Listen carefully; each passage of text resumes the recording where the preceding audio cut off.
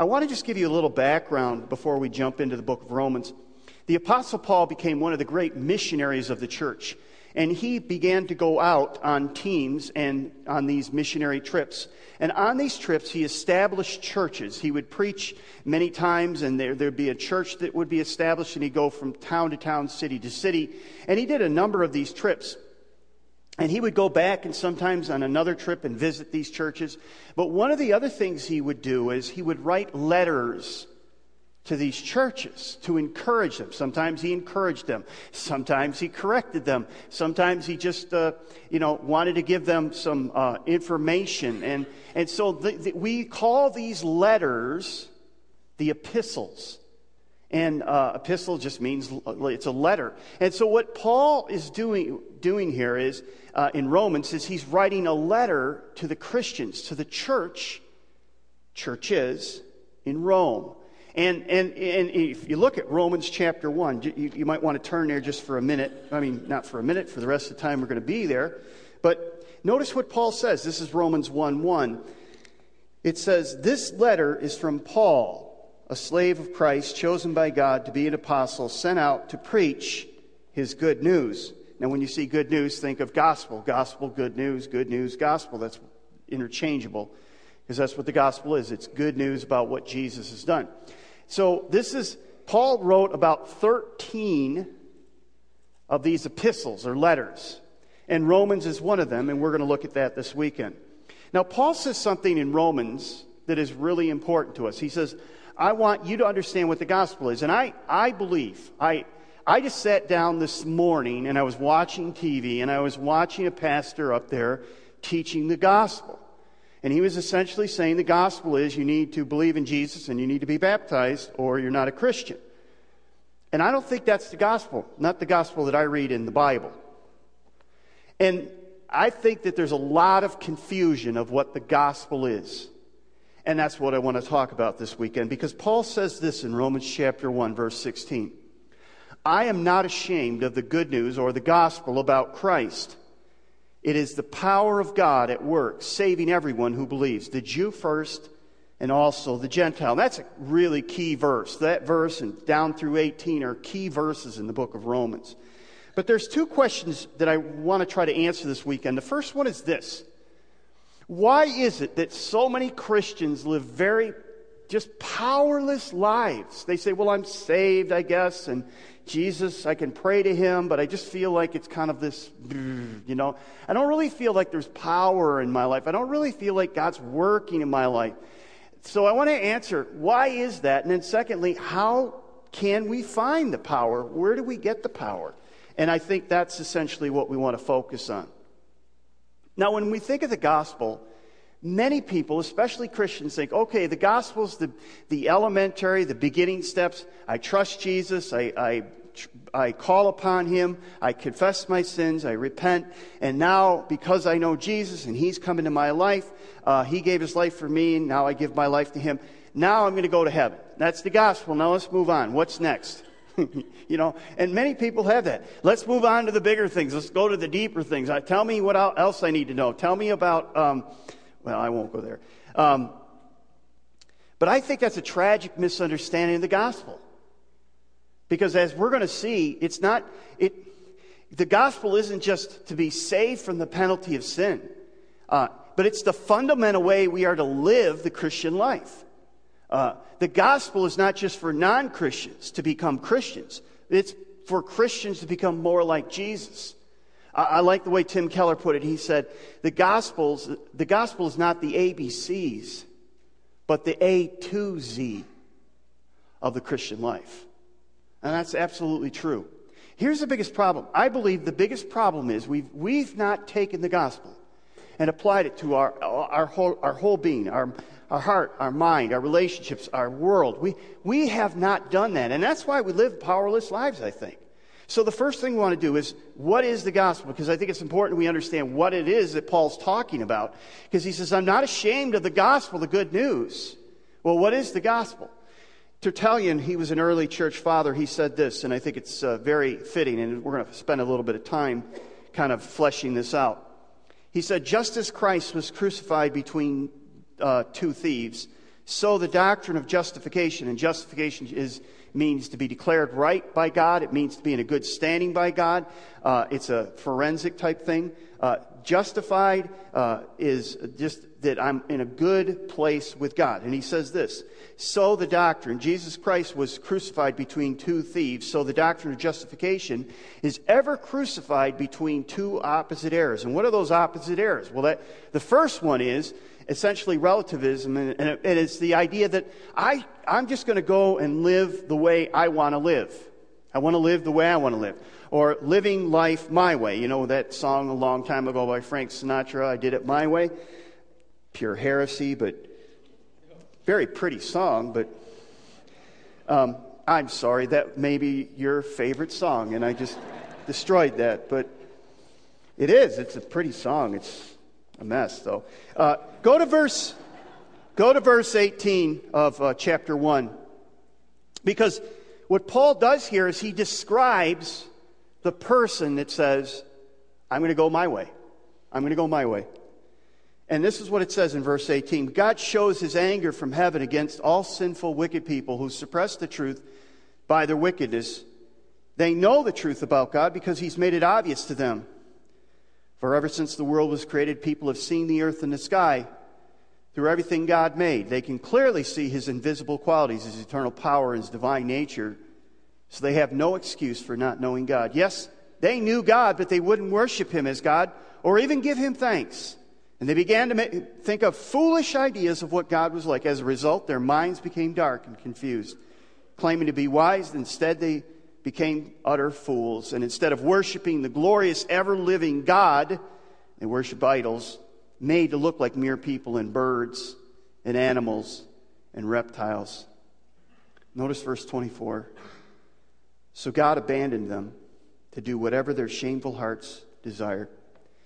Now, this is, boy, if this doesn't speak to our American culture, I don't know what else does. Basically, what this is saying, Paul says there was a group that he was writing to that basically were saying, I'm going to do it my way. I'm going to go my way. I'm going to make decisions for myself. And often people say, well, I believe in God. I think God's this way. I think he's this old, kind of tired, loving, grandfatherly kind of a guy who's going to just say, oh, come on into heaven. I don't care if you live like hell. Come on in, you know. And you follow your heart. You pursue your own happiness. You go your own path. And if there is a God, he's kind of the way I want him to be. Take all the sharp edges off and this holiness and just stuff. Let's get rid of that and let's pump up the loving, the kindness. He never really demands anything from anyone. And this group is not convinced that God is just and that he must punish sinners. He's kind of this impersonal person. They often talk about God's love, but they don't think of themselves as sinners needing God's love. They don't think they've done anything that bad. And they basically, in a sense, they have taken God's love. It costs nothing because there's nothing for God to forgive. And there's little or no talk about the cross. The cross isn't important. Why? Because I don't need a cross. I mean, I'm a pretty good person. Now, that guy needs the cross, but not me. And to say, well, if you want to talk about the cross, it's nothing more than an illustration of servanthood. Jesus is a good person, but let's not go crazy here. And that's the group Paul's describing here. They did their own thing. They believed what they wanted. They made their own gods. And one of the saddest parts of that verse, the passage there, is it says, and God let them go their own way. God gave them over. What a sad thing for God to give you over. Now, Paul says a couple of really important things in this passage that we just read. He says, number one, no one is without excuse. Everyone on this planet has evidence of God. They have two evidences. One, within our own hearts, our own conscience. We know within ourselves that there is something bigger outside of us, beyond us, greater than us. We know that. And we know that there's an ultimate right and wrong. We know that within us. Everybody knows that. That's the conscience. That's the God print that we all have. But more than that, Paul says, but there's an external witness. You look at the stars, you look at the skies, you look at the world around us, and you say, there must be an artist behind this. I mean, if you walk into a gallery, you say, well, who's the artist here? What artist? Oh, I like that artist. What are you saying? You're saying, that person made that piece of art. Well, when you look at creation, God, basically what Paul's argument is, how can you look at this art and not think there's an artist behind it? But the sad part about it is that when we are bound and determined to go our own way, to do our own thing, God says, okay, I'll let you go that way. But that way leads to destruction. Now, there's a lot of people that are on that path. And they don't have the power of the gospel. Paul says they don't have the power of the gospel because you've walked away from it.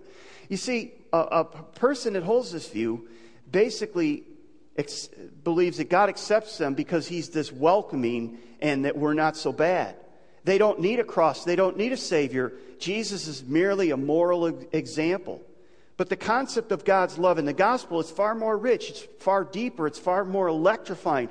There is no power in the gospel if God willingly forgives everyone. And there's no penalty of sin. Think about that for a minute. You say, well, why doesn't God just forgive and forget? I mean, why does he have to hold a grudge? Think about that. Be consistent. If you hold that view, be consistent. If somebody says something or hurts you or does something to your family, are you going to say, you know what, I'm just going to let it go?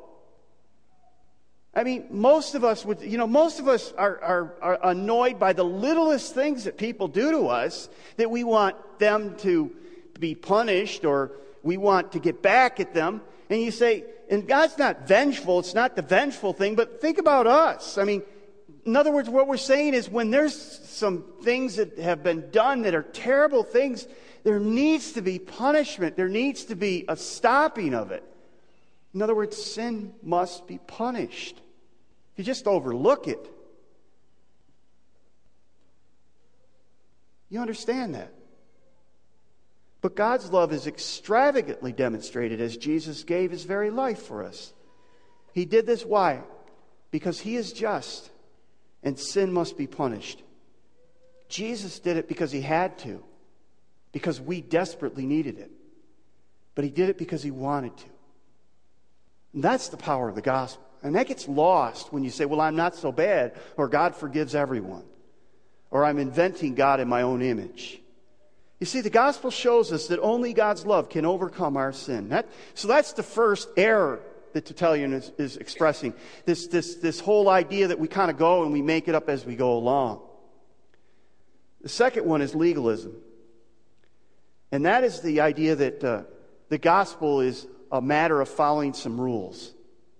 Now, I want you to turn over to Romans chapter 2, verse 1. Paul says this in verse 1 of chapter 2. You may think, and here in the context, he's speaking to his Jewish audience.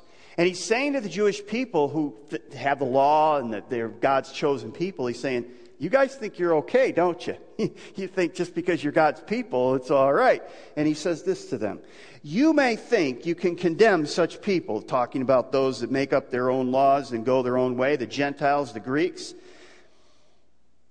But you are just as bad, and you have no excuse. When you say they are wicked and should be punished, you are condemning yourself. For you who judge others do the very same things. And we know that God, in his justice, will punish anyone who does such things. Since you judge others for doing these things, why do you think you can avoid God's judgment when you do the same things? Don't you see how wonderfully kind, tolerant, and patient God is with you? Does this mean nothing to you? Can't you see that his kindness is intended to turn you from your sin? But because you are stubborn and refuse to turn from your sin, you are storing up terrible punishment yourself. Now, Paul is saying to the Jews, you think you're special, you think you're God's chosen people, and you are. You have God's law, and you're looking down upon the Greeks, the Gentiles. You're saying, well, we're better than them. And you know what, it's interesting because they have the same attitude as many conservative churches today, evangelical churches today. You may have been raised in a church or been part of a church. And here's how it goes. Basically, there are a lot of churches out there today that basically say, you have to follow this list of do's and don'ts. Most of the time, they're don'ts. Okay? And it goes like this. Don't drink. Don't dance. Don't play cards. Don't smoke. Don't chew tobacco. Don't go to movies. And if you're a woman, don't wear pants. You think I'm joking. Some of you are, no, I'm not joking. I mean, there are churches out there that basically teach, and you can have other lists. You know, the Nasty Nine or the Dirty Dozen or the Satanic Seven, whatever the list you want to call it. But basically the gist of it is, as long as you keep these things, you don't drink, you don't smoke, you don't chew, you don't go with girls that do, all the different stuff. But that's such an old joke. It really is so bad. I edit that off, would you, later on?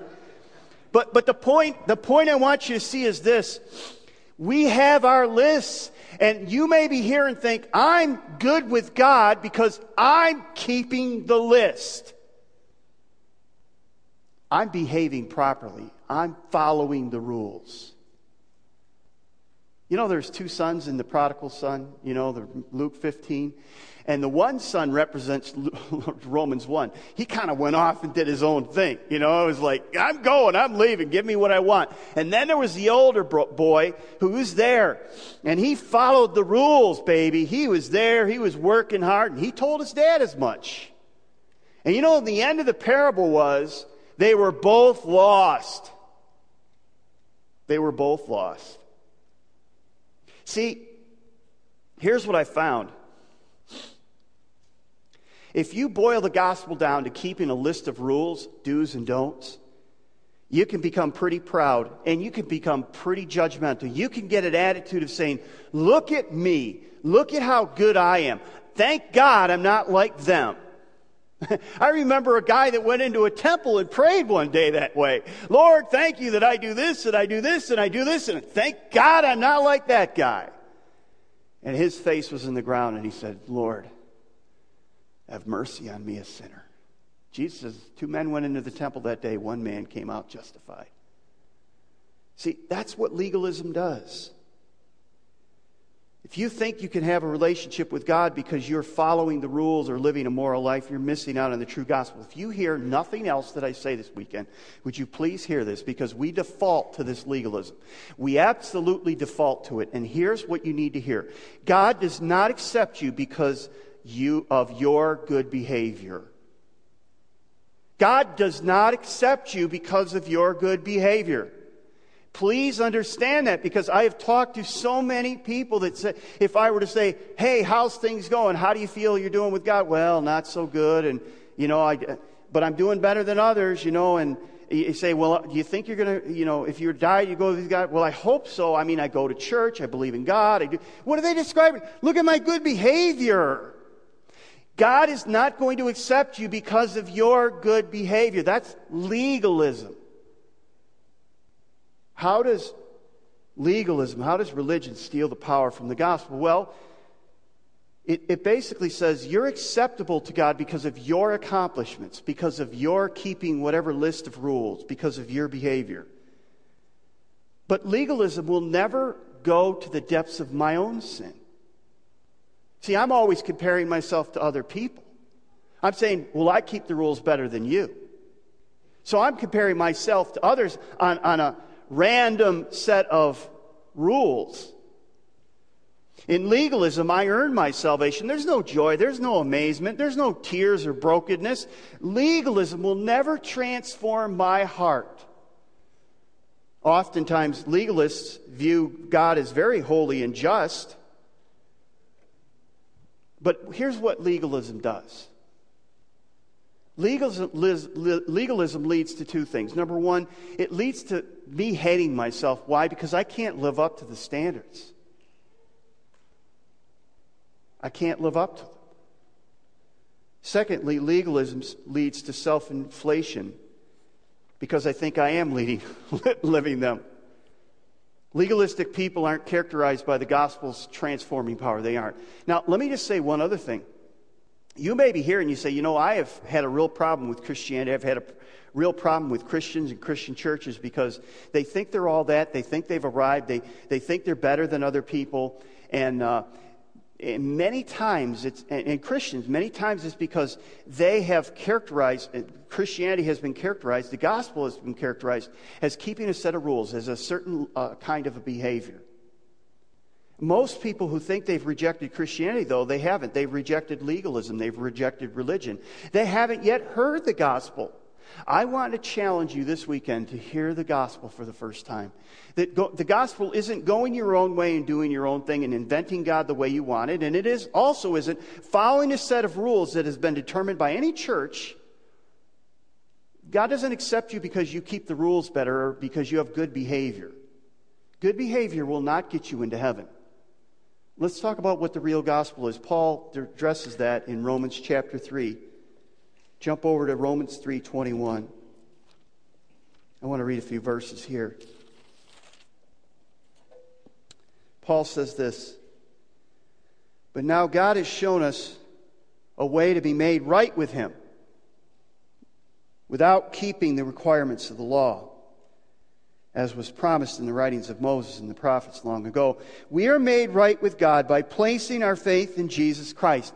If you have a pen, please underline that verse. If you have it on your thing, please, that is the gospel there. It is describing how it happens. We are made right with God by placing our faith in Jesus Christ. We're not made right with God by being baptized. We're not made right with God by going to church. We're not made right with God by just believing that He's there. We're not made right by God by just doing the certain things and not doing certain things. We are made right by God through Jesus Christ. And then he goes on to say this. We are made right by God by placing our faith in Jesus Christ. And this is true for everyone who believes, no matter who we are. For everyone has sinned and falls short. We all fall short of God's glorious standard. Yet God, with undeserved kindness, declares that we are righteous. He did this through Christ Jesus when He freed us from the penalty of our sins. For God presented Jesus as a sacrifice for our sins. People are made right with God when they believe that Jesus sacrificed His life, shedded His blood. This sacrifice shows that God was being fair when He held back and did not punish those who sinned in past times. Verse 26, for He was looking ahead and including them in what He would do in the present time. God has demonstrated His righteousness, for He Himself is fair and just, and He declares sinners to be right in His sight when they believe in Jesus. So what is the gospel? Paul is saying that the relativist is wrong because the relativist basically says God's not going to judge anyone. This clearly says God is going to judge. He's going to judge sin. And you have a sin problem, and you got to figure out how you're going to take care of it, and you can't take care of it. So the relativist is wrong, but the legalist is wrong because they say it's all about your effort, it's all about your behavior, it's all about what you do. And Paul says, no, it's not. It's not what you do, it's what Jesus has done for you. There's only one way that a person can be made right with God, and it's through the sacrifice of Jesus. Religion operates on the principle, and hear this because it's so important you hear this. Religion operates on the principle. Legalism operates on the principle that says this. I obey, therefore I'm accepted. I'm accepted by God because I obey. The gospel says this. I am accepted because of Jesus. Because of Jesus, I am accepted. And I obey. You get those wrong and you miss the gospel. Paul says the gospel is different from both relativism and legalism. We're not made right with God through our own efforts or record as in legalism, but through the record and efforts of Jesus. Christians are those who in Christ for their acceptance with God, who trust in Christ for their acceptance with God, rather than their own moral character. So what is the gospel? Let me summarize it very quickly. The true gospel tells us that we are far from God. That's what it says. Romans 3:23 says, "For all have sinned, we've fallen short of the glory of God." We have all fallen short. We're all sinners. We're helpless and we're hopeless. We're sinful. The true gospel tells us that God can't and won't overlook sin. There will be a judgment. And we can't solve our sin problem. There's nothing we can do. We can't self-save ourselves. Can't do it. The true gospel tells us that God has sent Jesus, His Son Jesus, to pay the price for our sins once and for all. His sacrifice on the cross did two things, and it's really important you hear this. That God's judgment for our sin came down on Jesus. And He took our sin. He took the penalty of our sin on the cross. And now our sin is taken away by Jesus. But more than that, His righteousness is given to us. So when God sees us, He sees not our sin, but the righteousness of Jesus. There's a transfer that takes place. The true gospel tells us that we are loved and accepted by the Father because of the sacrifice of His Son. Christians who have received the gospel know that they are simultaneously, this is such a critical truth of the true gospel, that we are sinful yet accepted at the same time. We are sinful yet accepted at the same time. Again, Tim Keller says this, and I've said it to you before, and I want to say it one more time. It's in your notes. We are more flawed and sinful than we ever dared believe, yet we are more loved and accepted than we ever dared hope at the same time. We're sinners. We're sinners than we'd ever care to admit, but we're more loved than we ever dreamed we could be. And that's the gospel. You have to have both sides of the coin. If you don't understand your own sinfulness and your own lostness and your own helplessness, then you can become judgmental. But when you understand how broken you are and how lost you are and how needy you are, and that Jesus came graciously and gave His life because He had to, because we're sinners, because He wanted to, because He loved us, when you put all of that together and you truly get the gospel and you begin to gaze on that gospel, it has incredible implications, not just for your salvation, but for the rest of your life. See, the gospel isn't just about you getting to heaven. The gospel is about life transformation.